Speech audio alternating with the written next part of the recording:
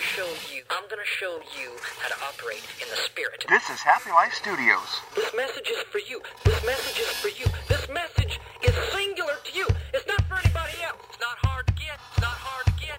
It's not hard to understand. Hey, are you happy? Now that's a great question. Does your sun set high?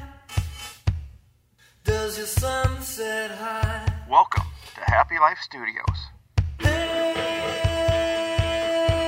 are you happy? If you're not, then why? If you're not, then why? We're here to help your life be happier. Hello, welcome to Happy Life Studios. I'd like to tell you about my night last night, but before I do, I want to tell you about a story that I read years ago. So I'm probably going to butcher some of the facts, but I'm going to get the gist of the story correct, which really is what's important, is what the story is about. Before I go any further into the rest of this podcast,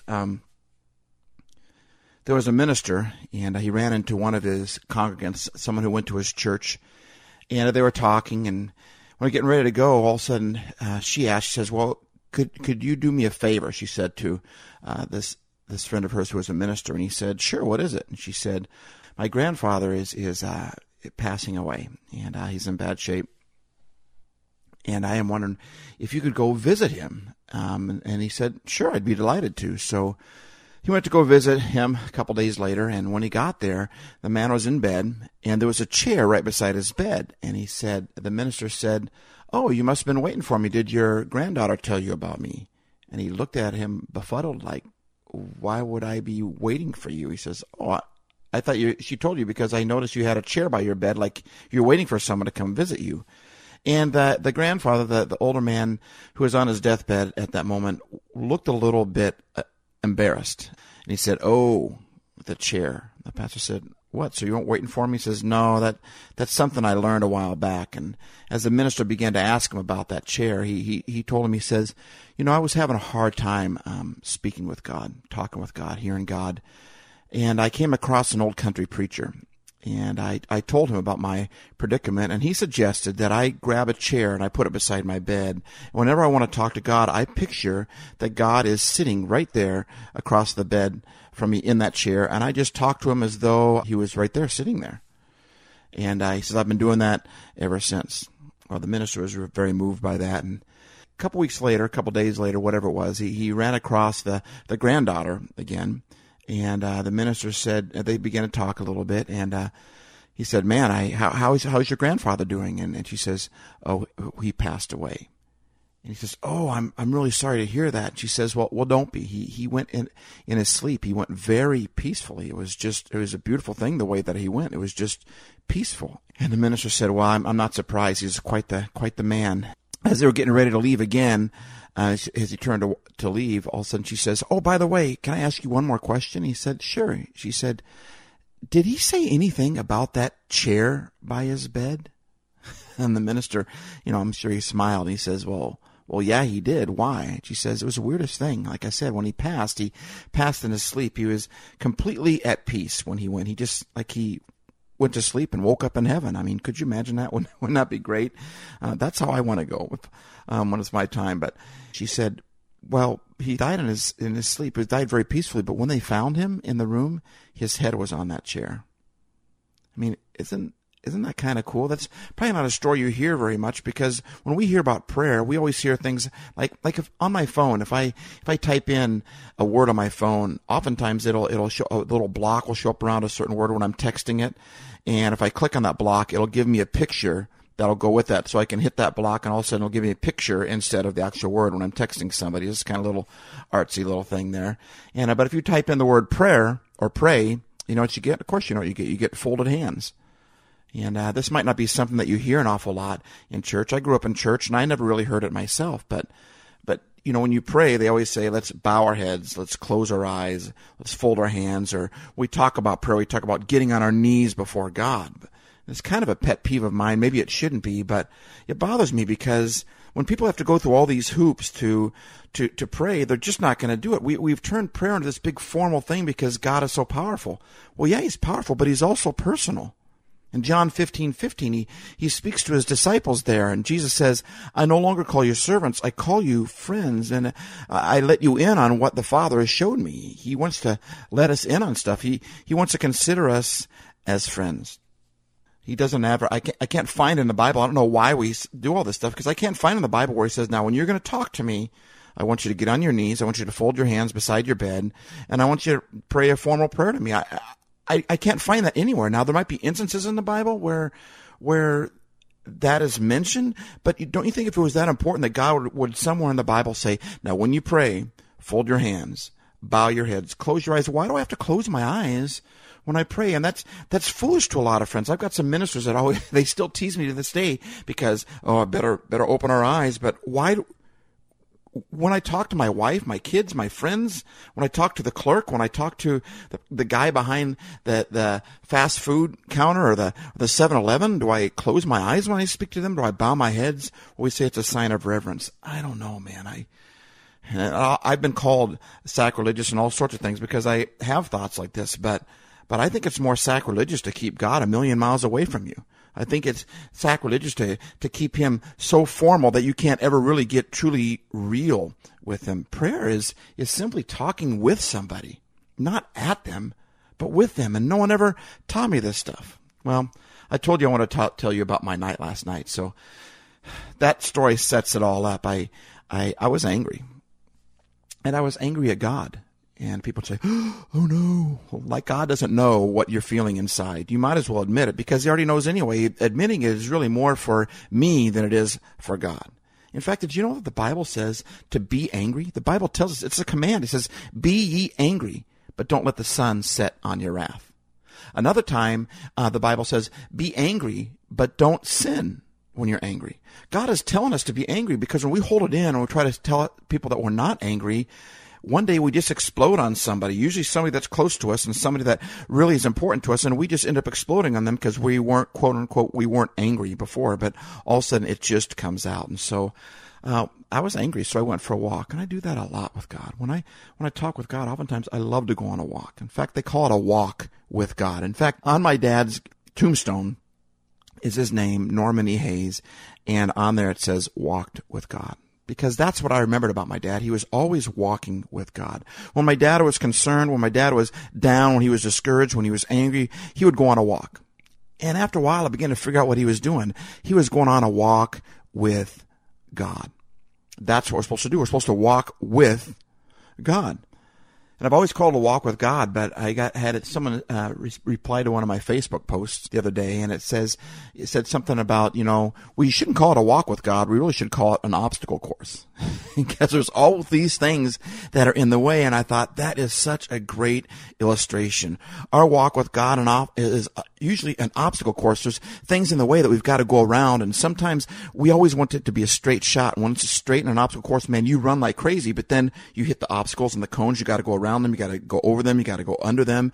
And we always want things to be straight and smooth. But in real life, there's obstacles there that we've got to work our way around. And anger is one of those obstacles. When things happen that we don't get, we tend to get angry. And there's a lot of tough stuff going on in my life right now.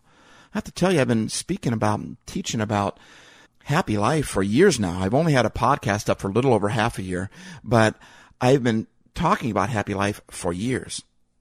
And I do a lot of churches and schools and things like that. And I can't tell you how many times Monday came around after I spoke about happy life on Sunday. And I'd ask God, what do you want me to talk about today? And I feel like he'd tell me again, or talk about next week. What do you want me to talk about next Sunday?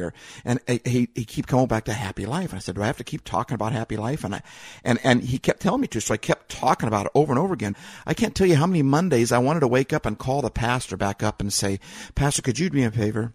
Could you tell everyone in your church that I have no idea what in the world I'm talking about? Can you recall my message? Take it off your webpage because I am struggling so much with being happy today. And I just talked about it yesterday. I felt like such a hypocrite. I thought, God, why would you have me speak about happy life when that's what I struggle with? And I felt like he was just smirking at me, smiling at me and I got it. He's that's why I have you talking about it, because you're struggling with it, and I'm going to help you with it. Happy life isn't not ever having problems. It's learning how to acquire and hold on to joy in the midst of problems. And so I've been going through a very difficult time. My wife and I both have been going through a difficult time, not with each other, but with life and what we've been going through lately. And it's been very tough, and I don't need to get into all the details of that, but it's just been wearing us out. And I'm frustrated and I'm confused. And so I just said, I'm going for a walk. I'm going for an obstacle course. And that's what I did. I went on this walk. I come around to this new neighborhood by us, and as I turn in, all of a sudden I see this guy walking his dog, and he's on one side of the neighborhood. It's kind of like a big loop, and so I decided I wasn't going to go that way until I saw the man with the dog, and I thought, well, I don't want to cause any issues. Sometimes dogs don't like strangers, so I just went the other way, which I probably shouldn't have, because we ended up meeting at the other end of the neighborhood. But now when he came across up to this path that I was getting ready to get on in the neighborhood, and now the dog was feet away from me. And the dog was not too happy with my existence.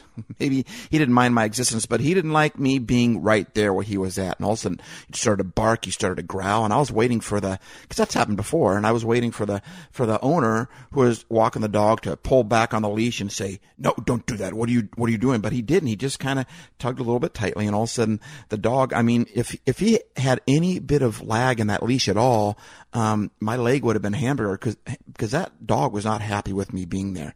But he just kind of just pulled on the leash, and all of a sudden the dog went and followed him. And as I was going down the path there, all of a sudden I got this thought in my head. And it was that God was like that guy, and my problems were like that dog. And my problems have been getting very close to me. They've been barking like crazy, and that scares you when a dog barks like that. And they've been right there, just a foot away from me, ready to tear me to pieces. And yet God will not allow that to happen. I felt like God said, Steve, I've got your problems on a leash, and I'm only going to let them get that close to you. I thought, really, God, is that you? People say, can that really be God speaking? I find that God speaks to us in our thoughts, in our thinking process. He speaks to us in the circumstantial evidence around us, but we try to make this big thing. When we hear people say that God spoke to them, I think we think that some angel showed up and was glowing, and all of a sudden he spoke in a deep voice and said, I would say unto thee, and speaks in Old English. But to be honest with you, when God speaks to me, he speaks to me in thoughts and little nuances. How do I know that was God speaking to me? I guess I don't. I have to exercise faith in that. And some people would say that that's not God speaking to you, but that's how it works with me. And I've been reading the Bible most of my life. And if you read a book about somebody enough, you kind of know what they're about, how they work. And that thought in my head about God having my problems on a leash, that he only lets them he's in control, and he only lets them get so close, and they only bark so long before he says, trooper, no. That lines up with everything I've read about God. It lines up with everything that I've experienced with God. It lines up with what I've read in the Bible. It lines up with these things. So why wouldn't that be God? Sometimes I think God gets frustrated because we ask him to speak to us, and then when he does, through a thought or through a text or through a phone call or through someone else speaking to us, all of a sudden we say, oh, that wasn't God, that was just me. And God's like, well, you asked, and then I gave it to you. And the fact that I was on a walk, wanted to talk with God and wanted him to talk back to me, and all of a sudden I got that, that's pretty cool. And I got this feeling that I wanted to go to a movie all of a sudden. And I like to go to movies, but all of a sudden I just had this impulsive feeling, and I'm an impulsive person. I think God uses my impulses. He made me that way. And oftentimes when God wants to speak to me, he puts some impulsive thoughts in my head, and I just felt like I wanted to go to a movie. And all of a sudden I was in this crazy mood to see this movie. And there's a scene in the movie where there's a dad, and he's laying next to his son who had just passed. The father was pretty close to death himself, and they had both gone through a pretty tragic situation. And the father kept saying things in his son, even though his son was already passed, and I'm going to be here with you. And all of a sudden, when I saw the dad laying next to the son that was dead, I saw an image of God laying next to me, and I'm feeling dead, but God telling me it's going to be okay. I'm there with you. And God was beat up too. He went to the cross for me. He was tortured for me, for my sins, so that I could have freedom, so that I could have a conversation with him 2,000 years later. That's just a beautiful thing to me. And while I'm in the theater and I see that image, I felt like God was saying, I just need you to trust me. When I go on a walk with God, I'll often move over. Like tonight, I moved over on the sidewalk, and I just ask God to walk with me. When I get in the car, my brain just turns on when I get in the car and I drive. And when I drive, I start to hear things. I start to feel things. Things start to come alive to me. That's how God speaks to me. And if God speaks to you in Old English, to each their own, go for it. But if he doesn't, or you haven't heard God's voice, or you're not sure what he sounds like, why not try it? Why not ask him to speak to you? And if you don't know if it's God or not, it has to line up with who he is, with who his character is. God's not a liar. He's not schizophrenic. It has to line up with what the Bible that says who he is. And God doesn't lie.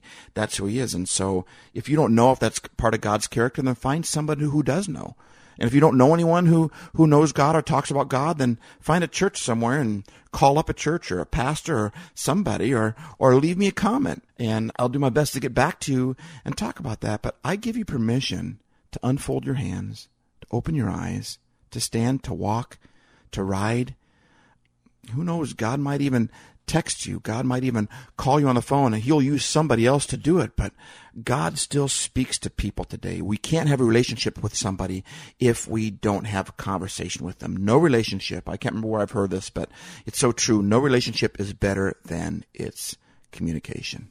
So I give you permission to get outside the box, outside the walls of what God is supposed to sound like. It doesn't have to be formal.